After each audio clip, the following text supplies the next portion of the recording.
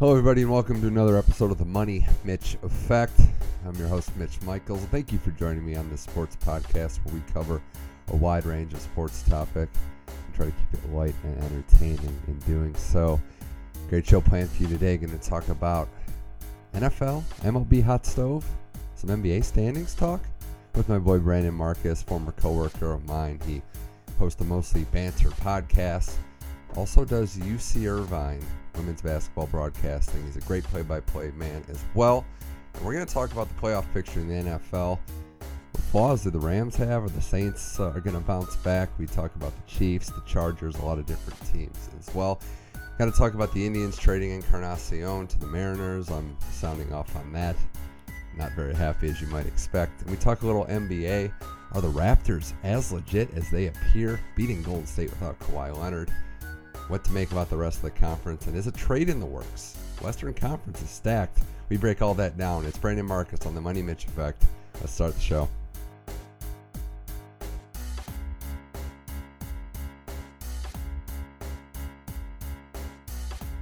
All right, now back on the Money Mitch Effect. It's been a while. We got to talk sports, not just any sport, but every sport going on right now. Brandon Marcus, host of the Mostly Banter podcast. Brandon, thanks for joining the show. What's up, man? How are you? I was doing a little better until about, 10 a.m. Pacific time, 9:30? Yeah, that sounds about right. Sounds right. Yeah, it was interesting, but we were planning on doing this, and then, of course, baseball wasn't really at the forefront, but the winter meetings, you never know what's going to happen, and as luck would have it, my team, the Indians, are at the forefront of today's news, albeit not really the best news from my perspective, at least. Encarnacion is gone. Carlos Santana is back. The Mariners get Encarnacion. It was a 3-team trade. There's other moving parts and pieces in that deal. But, Brandon, as a baseball guy, as someone really tuned in to the winter meetings, what was your initial reaction to this trade that doesn't quite make a lot of sense on the surface? Dude, I was stunned. And it doesn't make a lot of sense for an Indians team that is built to win right now. I mean, between Kluber and Bauer and Carrasco and Clevenger, I mean, you got the rotation, and then you had Brantley, who's obviously now a free agent, and you had Lindor. You've got some key pieces there. Jose Ramirez, I just don't get it. You're getting rid of a guy in Edwin Encarnacion that is the power bat, that is the cleanup batter in that lineup. And even if you translate it to fantasy baseball, I mean, Edwin Encarnacion's a top 5 or 6 round guy, and Carlos Santana may be on the waiver wire. It just doesn't make a lot of sense. I know that they said they did it for flexibility, but I don't think Santana is even close to the same player as Encarnacion. And I know you like Bowers a little bit, and sure, he showed some glimpses over with the Rays, and he has potential to hit 25 home runs, but he's not the feared hitter that Encarnacion is, and you need a power bat to protect Ramirez and Lindor. And I just don't know exactly where you go from here if you're the Indians. Yeah, I want to also point out, I like Bowers a little. I'm not going to say that he's the savior, because obviously he hasn't shown that originally. The Indians just have very little lineup depth outside of the top 2 or 3. So I think part of it is you just got to hope that one of these risks, one of these gambles is going to pay off. But to answer to go back to the original trade, what exactly flexibility-wise are you saving when you're talking about the sense that Santana's getting, $20 million a year or so, and he's on the hook for another year? I think the deal is that it's $5 million more for Santana, I think, for an extra year of him. Yeah, I don't get it. I mean, that doesn't make sense to me. I mean, and why are you worrying about him now when you have no idea what your team's going to look like? I mean, for all you know, Bauer could have Tommy John. Carrasco could have Tommy John. I mean, you just don't know with your pitching staff.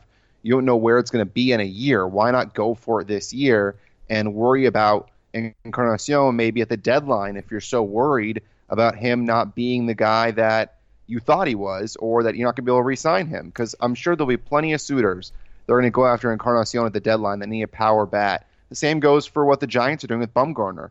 He's going to be worth more at the deadline when a team is desperate for an ace than he is right now, where he's coming off a bad year. I know Encarnacion struggled in the playoffs, but he had a sensational year. Mentioned all those home runs, all those RBIs. Yeah, I feel like they're wasting the window of the prime of Ramirez and Lindor. We have all heard the rumors about Kluber's names and even Bauer's names being in the trade talks, but maybe I'm being a little naive, but I just can't see them going full-blown rebuild, especially when the AL Central is just probably the weakest division in baseball. 100%. I still don't understand why your pitchers are on the market. You have 4 aces. I mean, do you have that many guys in the pipeline that are ready to take over? I mean, I know you had some guys in the bullpen that were working out, and you obviously want to give innings to Clevenger. If you can bolster that lineup and get a power bat, I would understand that. But this is just giving up a player to give up a player and get flexibility, and you're not helping your team. Definitely not in the short term, but one of those rare awful deals on the surface where it doesn't really help it in the long term either. I would just have to say that hopefully there's another move coming. This isn't all they're doing in the offseason, because if it is, my God, this is bad. Yeah, and if you were thinking maybe, okay, fine, we'll end up trading Kluber instead of Encarnacion. Probably not going to be Kluber, but let's just say, for example, there's a Carrasco or a Bauer in a deal, and he goes to the Dodgers, and you're getting back a Puig, and you're getting back maybe 1 or 2 other assets, and it still gives you financial flexibility to go after another bat that can help out, because we talked about that 7 through 9 spot in the order is just brutal. Then that makes more sense to offload maybe a pitcher, and you can sign a cheaper one during free agency. But this is just an outfielder or a first baseman for a utility guy. It just doesn't make a lot of sense. Can I say also, just on a weird / positive side, glasses half full way to look at it, Brandon, I think this is the first time, maybe in my life, definitely since I was 5 or 6 years old, that the team most likely from Cleveland to win a championship is the Browns, probably right now. Oh my God, that's so bad. And also, that's not true. I think the Indians are definitely okay. That rotation's stacked. Well, it's for now. I'll admit it, not right now, but the way it's going, the way it's trending. Yes. I mean, you have to look at, like, unless the Indians, like, if this is all they do, they just cripple their chances in a league that, I know their division's bad, but we know how tough the top is. That's why I get, if you're looking at it like, okay, we're competing not with the AL Central, with the other big boys, the Astros, Yankees, and Red Sox, who have us outclassed right now. But, I mean, nothing has been done even close to competing on their level. So, I mean, there's no way at this point, unless more moves are made, that they're on that plane. So we'll see. But the rest of the MLB winter meetings, Brandon, what else has caught your eye? I know Goldschmidt to the Cardinals is huge. Bryce Harper still looms. Machado still looms. McCutchen signed with the Phillies. What else is really catching your eye so far? There hasn't been a lot of movement. I think that's what's catching my eye, is that it was a very quiet winter meetings, which seems to be strange. There aren't many teams that are doing much. I mean, when it took until the last day for Jerry Dipoto to finally do something, and he's one that's trading every single day. Machado, who knows where he's going to go? Harper, who knows where he's going to go? That Goldschmidt deal was great. I really liked that for the Cardinals. They needed that big bat, and it does make a lot of sense as well for Arizona. They got some younger, cheaper assets that they could possibly build around. So I like it for both teams. I don't know what's going to happen here with these big boys, though, because you know that the Yankees are going to make a move. You know the Red Sox will make a move. You know that the Cubs are going to make a move. You know the Dodgers are going to make a move. The Dodgers signed Joe Kelly. Finally, they got a guy in the bullpen that could help out, because a lot of those guys were unreliable. Yeah. But I think what we're learning here is that the exciting stuff is going to happen in the next couple of weeks, and it hasn't happened yet. Yeah, I really like the Dodgers trying to rebuild the 2013 Cardinals. They're doing a really good job at that. But no, I mean, it is a good move, and I think Harper is somebody that I'm keeping an eye on, because what's going to happen? Is a team just going to give him is a bad team going to give him an enormous payout, like say the White Sox, where it's an albatross of a contract and he ends up on the Yankees or a team like that via trade a couple years later? Or is he the type of guy, and I guess this goes for Machado too, where they might leave a little money on the table to try to go to somebody better? That's what I'm looking at. Because if the Cardinals, for example, with Goldschmidt, if they were to get Harper to take a little less, man, that team could just be ultra scary going into next year. Yeah, it's interesting, because you say that the White Sox, a team that's a bad team where they're not going anywhere, I think we underestimate them. They have a nice little base to build around, and they have the money to make some moves. So I actually do like some of the pieces the White Sox have. Right. but I've been someone that doesn't think that Harper's worth the money. I agree. I mean, He's 400 million? 250. Yeah. He's hit 2 of the last 3 years. He's hit under 250. You want to go ahead and end up paying him for a guy that's not going to be on base for you as much as he should be getting on base? I don't love it. And he's injury prone. Machado, I don't love his attitude, but I think he's the better of the two guys if I had to choose. Yeah.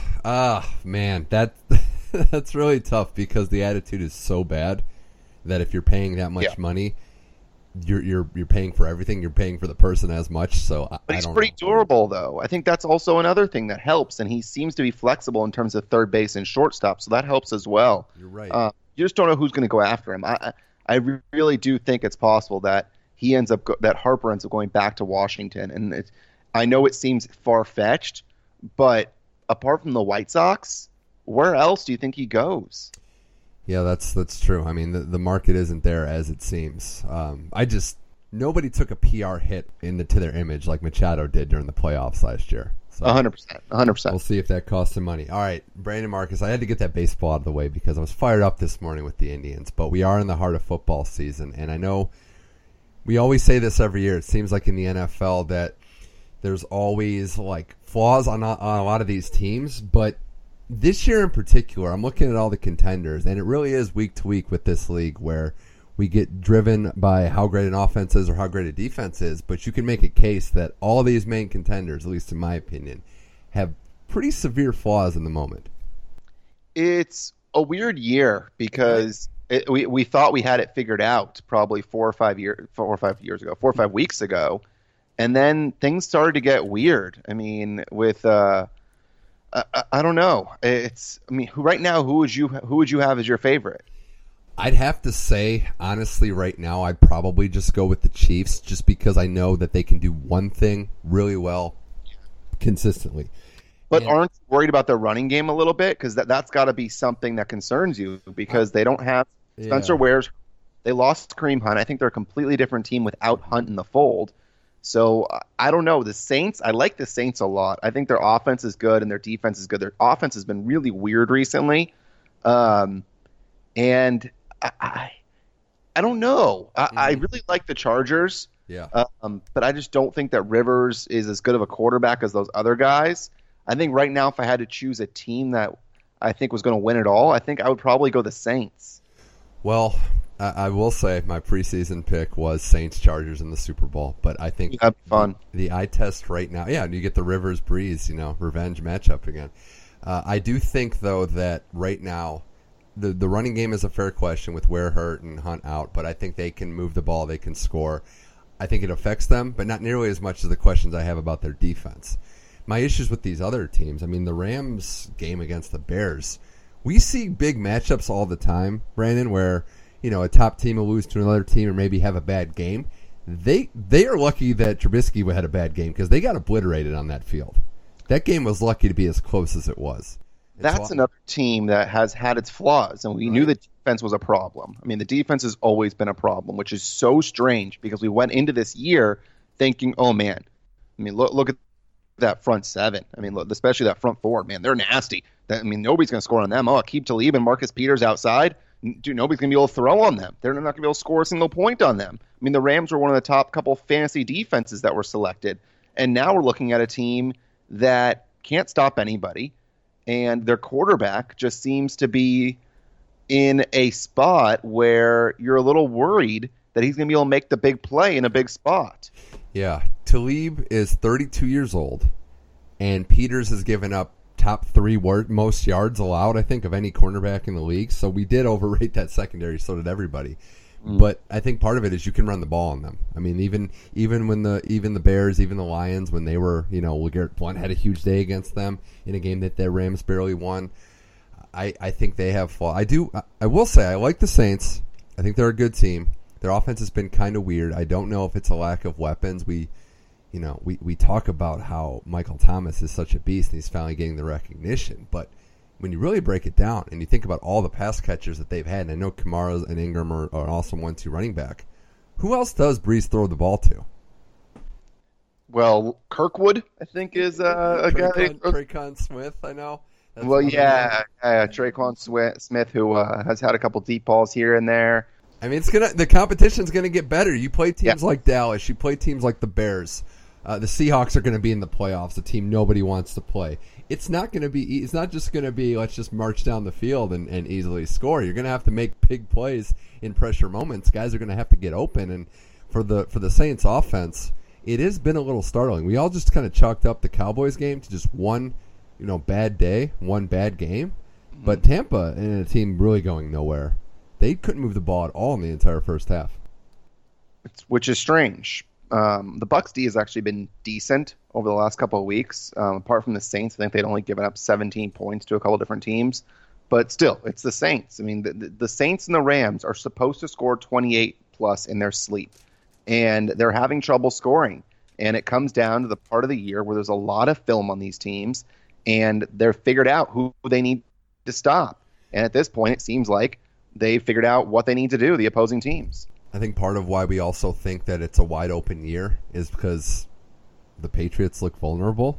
I mean, I know they lost on that ridiculous ending in Miami, but take that play away. I mean, they've just been giving up a lot of yardage, a lot of points, and the offense hasn't quite looked as crisp as it has. I think their point differential is not nearly as high as it's been. When they're not as good, when they're not rolling on all cylinders, then we have to think who possibly could come out of the AFC, and so I think that's opening things up as well. I really think it's just the Chiefs and the Patriots at this point. So Chargers are a no for you. I would. I like the Chargers, but I think that the Chiefs and Patriots are better than they are. Melvin Gordon obviously will have a big impact, and so he needs to come back healthy. And Phil Rivers has a lot of different receivers that he can go to. But Mahomes just doesn't seem to be fazed by anybody right now, which is crazy. That game against the Ravens, he was supposed to lose, and it didn't happen. And he's got the weapons. He's got Kelsey. He's got Tyreek Hill. He now has Kelvin Benjamin, which will be interesting to see how he fits in the fold. Obviously, the running game's not the same, but I don't know. The Patriots are always going to be there. They have such a good coach and such a good quarterback, and they have so many different running backs. At some point, you're going to see James White, Sony Michel, Rex Burkhead all on the field at the same time. And receivers are not going to know what to do. I think costing themselves a chance at home field is going to hurt them. I don't know that they go on the road and beat the Chiefs. They had them in that great game at Foxborough, but another couple, one more loss, and they're pretty much out of the 1 seed, and they're going to have to battle just to get that first round bye. I think the Chiefs can move the ball on them, and I think the Chargers thing, I don't think that they're necessarily worse. I think from a personnel standpoint, but they just, for whatever reason, can't get over that hump in big games. The Chiefs have owned them in their last 9 straight. I think they've won. The Patriots have had their number as well. Bosa being back on that defense, we know how Derwin James has been. It's refreshing to see the Chargers with a surefire defense. But yeah, the injuries are huge. I love Keenan Allen, but I still don't trust the rest of that receiving core. And Hunter Henry going down beginning of the season too. These guys are just unproven outside of Keenan Allen and Gordon, who might not even be there for the bulk of the playoffs. Eckler's another beast. They're just banged up. I don't even put that on Rivers. I just think they're not clicking on all cylinders, partly because of the injuries. Yeah, well, Gordon's supposed to be back next week, so I think that'll be important. Yeah, we'll see what he looks like. They like the idea of him having 10 days to rest. I think that makes a lot of sense. So we'll see what kind of impact that has. But I really think that we've narrowed it down though to the Chiefs, Patriots, and Chargers in the AFC. I mean, the Steelers, I just don't think that they're coached well enough at this point. No, they're not. I don't like Ben. I love the wide receivers. I don't think the defense is good enough at times when they need to be good. The fact that the Chargers were able to do what they did against them in that second half says a lot. I think it's really a 3-horse race in the AFC, and I think that the top right now are the Patriots and the Chiefs. Steelers get swept by the AFC West, lose to every single team. They were 7-2-1, and it's been 3 straight losses since. There's definitely some vulnerability there. I will say, as far as the AFC goes, Brandon, the races are going to be fun for everybody else. I mean, the Pats are we know them, we know the Chiefs, and we know the Chargers, who are playing tonight for that division, essentially. But the rest of the teams, I mean, you could make a case for a lot of these squads that are going to make a playoff run. The Dolphins at 7-6, the Ravens are still fighting at 7-6, Colts, Titans in that same record, and the Texans 9-4. I think that's the fun stuff. But yeah, I mean, when they get there, are we expecting any of those teams to go on a deep run? Yeah, no, probably not. The Colts will be a team that'll be fun to watch, especially if they're able to protect Andrew Luck, just because it is Luck, and it seems like they're a team that is very cohesive, which is important. But apart from that, no, it'll just be fun to watch some of these teams and some of these quarterbacks, but it's really just those guys at the top. I like one of those extra South teams to get that second wild card. I'm not sure if it's going to be the Colts or the Titans. I'd hope it'd be the Colts, just because I think like it's seeing the Colts. Luck back. But the Titans have an easy schedule. It's going to come down to that game against the Colts. I think it's week 17. I don't think it's next week. But I think the Colts beat the Cowboys this week. If they do that, then yeah, I mean, in for sure. I'd pretty much just lock it in. But if they lose that game, then the Titans can get a leg up. I don't understand the Dolphins. If they're in, it's like, come on. Like, I know it was a great win, but it's just not fun watching them play. Yeah, it's a weird team. Very weird team. Also, how do they have that many wins? No, I don't get it. They beat the Bears. They've beaten some randomly good teams. Bears and Patriots are victories that they have. It seems like they always do that. They always end up with 8 or 9 wins somehow, and you wonder how it happened. Stuck in NFL purgatory. But Brandon Marcus on the Money Mitch Effect. Can I tell you what I was the most wrong at so far this season? It's the Seahawks. Me too. So wrong. Me too. Although up to it, I thought they'd be terrible, and it's not just Russell Wilson's brilliance. The line is back to adequate. I wouldn't say it's great, but it's probably middle of the pack offensive line. That's all he needs. And the defense is actually playing very well. I completely whiffed on that. I thought with the new pieces up front, the revamped secondary, a lot of unknown guys, I thought they'd struggle. They're the fifth seed, pretty much locked in the NFC playoff picture, and a team that I do think can scare a lot of other teams and do some serious damage. I thought that they would be a team that would win 6 games maybe. I thought that Russell Wilson was very good, but they found an identity, and that's key. Their defense, like you said, has been good, but more importantly, they know that they need to run the ball. They have Russell Wilson who can run, but Chris Carson has been awesome this year to go along with Rashad Penny. Mike Davis has stepped in when he needed to. The Seahawks have found a way to run the football and get it done, which is so important, and give credit to that entire coaching staff, because it looked like, you and I were talking a while ago, was Pete Carroll going to end up going to USC? Was he going to be the guy that takes over as head coach, because he's probably on his last leg at Seattle? Not so fast. Not so fast. He's done a nice job with his team, and he should be in the Coach of the Year conversation. He won't get it, but he should be right there, because they're a team that is a top 10 team in the NFL right now, which nobody would have expected. Yeah, well, don't get me started on that award, any of these awards, because there really isn't a strict, consistent criteria. I think Nagy's going to get it based on what people thought the Bears would be and where they're at right now. But you're right, Carroll should be in the mix for how that should go. On the flip side, now I'm going to give all credit to the Seahawks and admit I was wrong. This is the worst the NFC has looked collectively in a long time. Would you agree with that? Yeah. We're going to really have to scrape the bottom of the barrel to get a 6th team in the playoffs. We're confused what's going on, because if you would have thought in the beginning of the year that we would be looking at that NFC North and shaking our head in disappointment at the Vikings and the Packers, we would have thought those teams would be locks to get into the playoffs, especially the Vikings. And they've been weird offensively. They fired their offensive coordinator. They have so many pieces, and they go out and shell all that money for Kirk Cousins. Well, he got destroyed on TV, on Twitter. It was as bad of a one single night. Well, he was very good the first half of the season, but he has been nowhere to be seen the last couple of games, which is when you need to win these games, is the end of the year, when it means a lot more. And for Green Bay, they were an absolute just SH-blank-T show. They were just out of left field with this game. Nobody expected Rodgers to do nothing, and that's been the case. But can I say there's a path if they beat the Bears for them to make the playoffs at 8-7-1? It's crazy. Well, the path was also there 2 weeks ago, and they didn't win the game. But then everyone's like, all right, fine, we'll see what happens next week. And then they go and they beat the crap out of Atlanta. So, yeah. What an embarrassment that team is, the 4-9 Atlanta Falcons. Another team. Dan Quinn, he was just in a Super Bowl a couple of years, but now he's probably got 1 year left to prove that he belongs there. It's one of the worst red zone offenses I've seen. Put them with Florida State in college. Sark. You got the 2 worst red zone offenses I've seen. Yeah, Carolina's also lost 5 straight. They were 6-2. They're now 6-7. And you look at the NFC East. I mean, we know the Redskins are going nowhere fast. The Eagles, there's some serious weirdness going on up there, because I read the report, like I'm sure you did, about Wentz and his back and how he didn't really know that he had a messed up injury.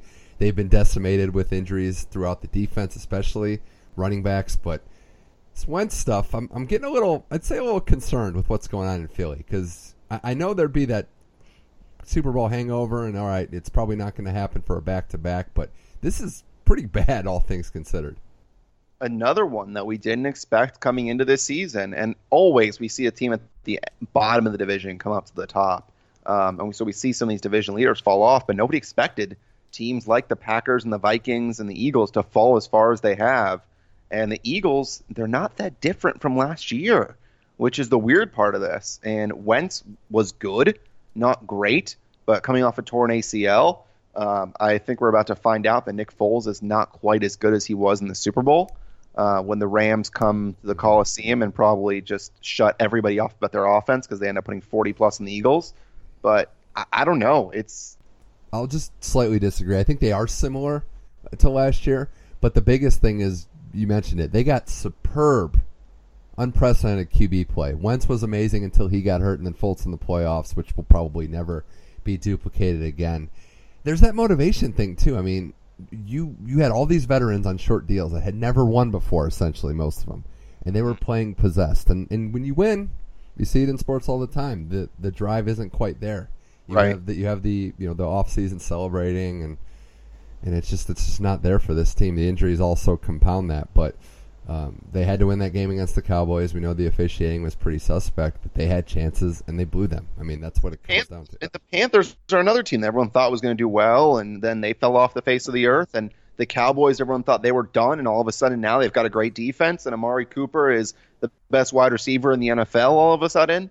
It's a weird year. I mean, we opened up this entire conversation talking about how strange it was that we have no idea what's going on right now in the NFL. I mean, you look at the Rams and the Saints and the NFC, and outside of them, I mean, do you really trust Dak Prescott in a playoff game? No. The answer is no. But if their defense is playing as they've been, I mean, he doesn't have to be amazing. So that's the other side of this. Like, what's going to be the threshold? What does he need to do in a playoff game? What are the standards? Yeah, if he has to score 30, it's not going to happen. But I don't know. It's going to be fun. It's going to be fun in the NFC too, because all these teams are vulnerable. But I'll end it with this though. What do you think? Who do you think we got to pick a 6th seed? Who comes out of there? The Vikings? Do we think they figure it out? I mean, I don't know. I feel like Carolina might get in. Just it'll be a terrible Carolina team at 9-7 will get you in. Who can get to 9-7? The Vikings are 6-1. That tile could help them. So right now you have Seattle and Minnesota as the 2 teams, but you have Carolina half a game back, you have Philly half a game back, you have Washington half a game back. I think we can eliminate Washington. It's safe, yeah. I think Mark Sanchez is going to bring them there. Carolina's got to play New Orleans twice, I think. And so if that's the case, I don't love them. They can win 2 of their final 3, sure, but I don't love it. I don't know, man.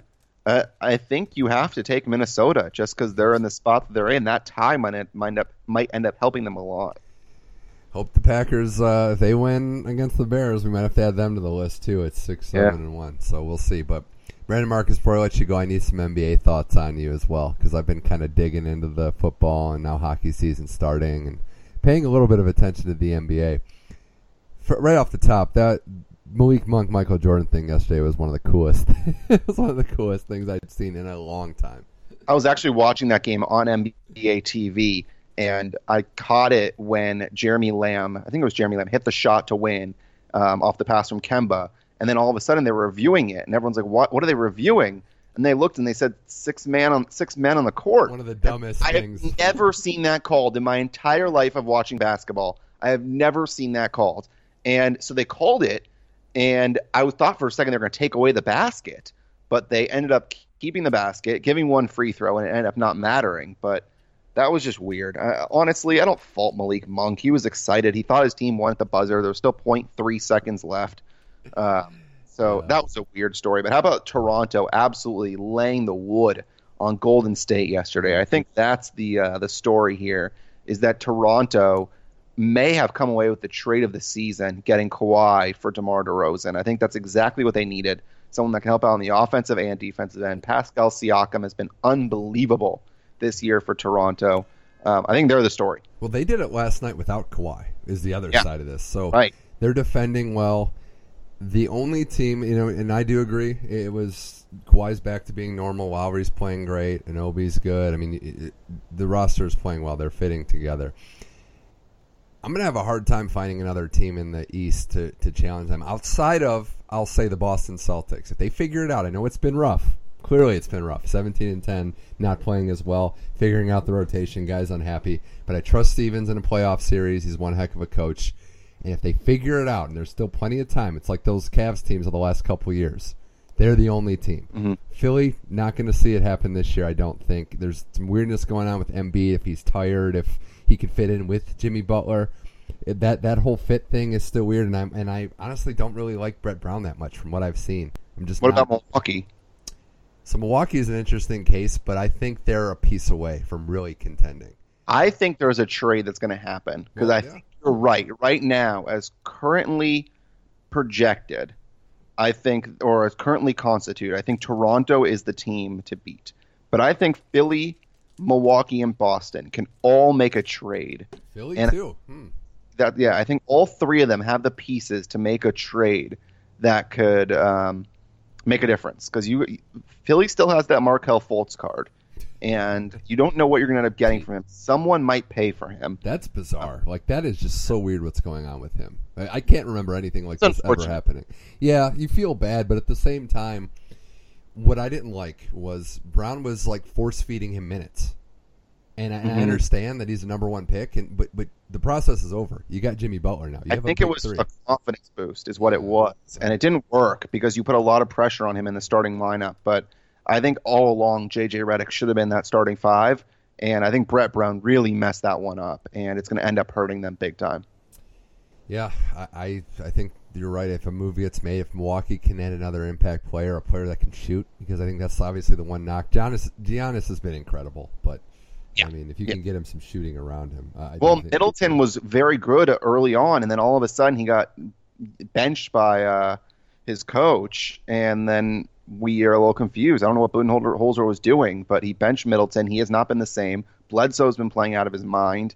They still have Malcolm Brogdon, who was Rookie of the Year a couple of years ago. So they still have some pieces there. But I think right now, Toronto's the best team. They're the most well-balanced of all the teams, I think, both offensively and defensively. So it'll be interesting for sure. And then the West, no one's beating Golden State. It's fun. I had to refresh. I couldn't believe the Suns were 4-24. I really haven't been paying attention to them, and I knew they were distant. Yeah. But my God, that team's a disaster. I mean, that you have Sarver apparently threatening to move the team to Seattle or Vegas. That's always a popular ploy for an owner. Way to endear yourself to the people. Yeah, it's exciting. Everybody else is in the hunt. I'm not fully jumping on that. This is amazing. This is awesome because the Warriors are still there. So I think we know where this is heading. But the rest Draymond has been hurt. Cousins is going to be back at some point. They're taking their grand old time with Cousins. He might not come back till February because they don't need him until April. Have you noticed they do this thing too in the Toronto game? I noticed it. Well, they'll actually try early. And the second they face adversity in the regular season, it's like, whatever, we're done here. Yeah, who cares? And I get it, too. Katie and Curry. Denver's really good. I like them a lot if they can get healthy. But right now they have three different guys that are hurt and three crucial guys that are hurt, Barton, Harris, and Millsap. So they need to get healthy. I don't think OKC has the pieces. The Lakers obviously could do something as well. That's another team to watch that can make a deal. The Clippers are playing very well together. They're playing a good team game, but I don't think they're going to end up being.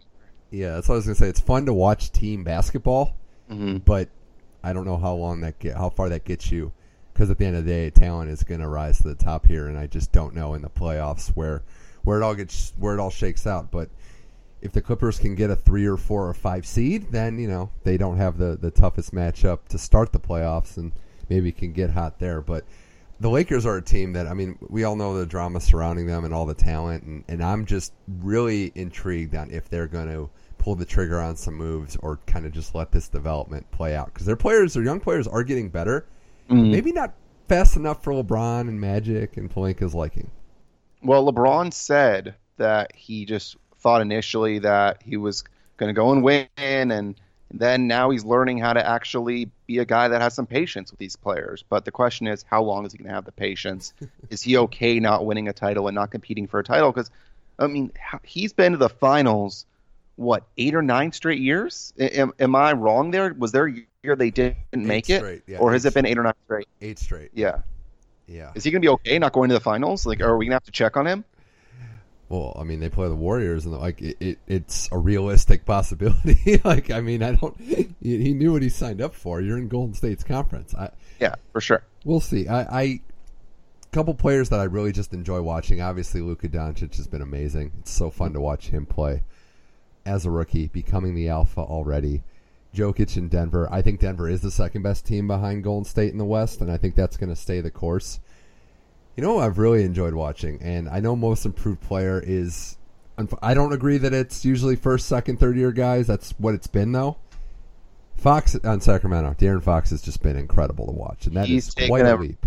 Really big leap forward. Good for him because the talent was there, and he's putting up the numbers. He's getting assists, he's getting steals, he's getting a lot of points. Every night you look, he's getting around 18 to 20 points. Weird, very weird, and. How a team in Sacramento that everyone was just destroying. I mean, they were going after Vlade, and they're building a team. And they're 1 or 2 pieces away. I think they need to lose one more year, and then you could look at them as a possible threat to at least maybe go after that 8 seed. Vlade's done good, but I don't want to give a team that's been in the top 10 of every single draft for the last decade too much credit. That's the thing, is that at what point we're praising the 76ers now. And they were tanked for Embiid and Simmons, and they only got 2 of those 4 drafts right, by the way. Exactly. I mean, what do we do? Do we praise teams when they're good because they do it via the draft? Do we praise them because they do it via free agency? I don't know. Jaeger's a good coach, too. I want to also... Yeah, he was good with Memphis. He was really good with Memphis. Memphis hanging around, Minnesota. I mean, they're all these teams are just stuck in the middle. I saw Joakim Noah in a game the other night, and I was like, what is going on? He's Memphis, man. He debuted against the Clippers. I saw that on TV. I couldn't believe it. But the NBA is... It's just a matter of time before Marc Gasol ends up missing a couple of weeks, and Noah just displays old Joakim Noah stuff on the floor. 16-foot shot. Will he hit the rim? That's the question. He goes with a 6 points, 8 rebounds, 8 assists game when he goes 3 for 11 from the field. So, I mean, great defender, but we'll see what he has left. All right, Brandon Marcus, this was fun. Appreciate you coming on. I'm actually going this weekend to Denver, Browns-Broncos. Oh boy, you're excited. You're going to have a lot of fun there. Yeah, gosh, I'm expecting a very close game. I know it's hard to win in Denver. The Browns have been pretty bad on the road this year. Denver they lost to San Francisco, which is a terrible loss, but it's Mile High. It's a Saturday night game. It's going to be a dogfight. That's what I'm feeling. Oh, no pun intended. Oh, look at that. There is a pun in there somewhere. But yeah, we'll see. I mean, otherwise, just gearing up for college football bowl season, which starts on Saturday, watching more hockey and just, hanging in. This is one of the low-key great parts of the sports here because we get NFL football on Saturdays now. Yeah, that's true. We got a couple games on Saturday, a couple weeks in a row. By the way, do you think Tua or Jalen Hurts is the quarterback? It's Tua if he plays. And Tua should have won the Heisman. We got to have a multiplier. I'm a little confused by that because he was the favorite until the final week of the season, and then all of a sudden the guy gets hurt and he gets stripped of the Heisman. He had a bad game against one of the top 5 defenses in college football because he was injured. Yeah. And Kyler tore it up, who's a great player, by the way, which, oh my God, he thanked his defense, which was one of the best trolls, I think, of the century. They've been so bad. Yeah, I think they get 40-plus to Kansas. He should have just kept it going. If it wasn't for you guys, I wouldn't have had the chance to play in all these fourth quarters. Yeah, thanks for letting me put up these video game numbers because I needed to compete to get our team back in it. I really don't want Bama to win another title, but they're going to the championship. I mean, if Oklahoma wins, I will be thoroughly shocked. Yeah, and then I think that we see Clemson beat Notre Dame. I don't think Notre Dame's good enough. No, Clemson will give Bama a game. I think so too. That's why I don't. It'd be the fourth straight year. Can you believe that? 4 straight years that they would play each other. 3 title games. One was a national semifinal. Wow, would it be 3? It would be that many. 4 straight. Yeah. Yeah. So I mean, that's Clemson's building a dynasty, and they are kind of what I hope the Indians do, are building it in one of the worst divisions in all conferences. We'll say in all of college football. So yeah, it'll be fun. But hey, thanks for coming on. We'll be in touch. And thanks for spreading some holiday sports cheer on the Money Mitch Effect. Hey, thanks for having me. Talk to you soon, and have a great time in Denver.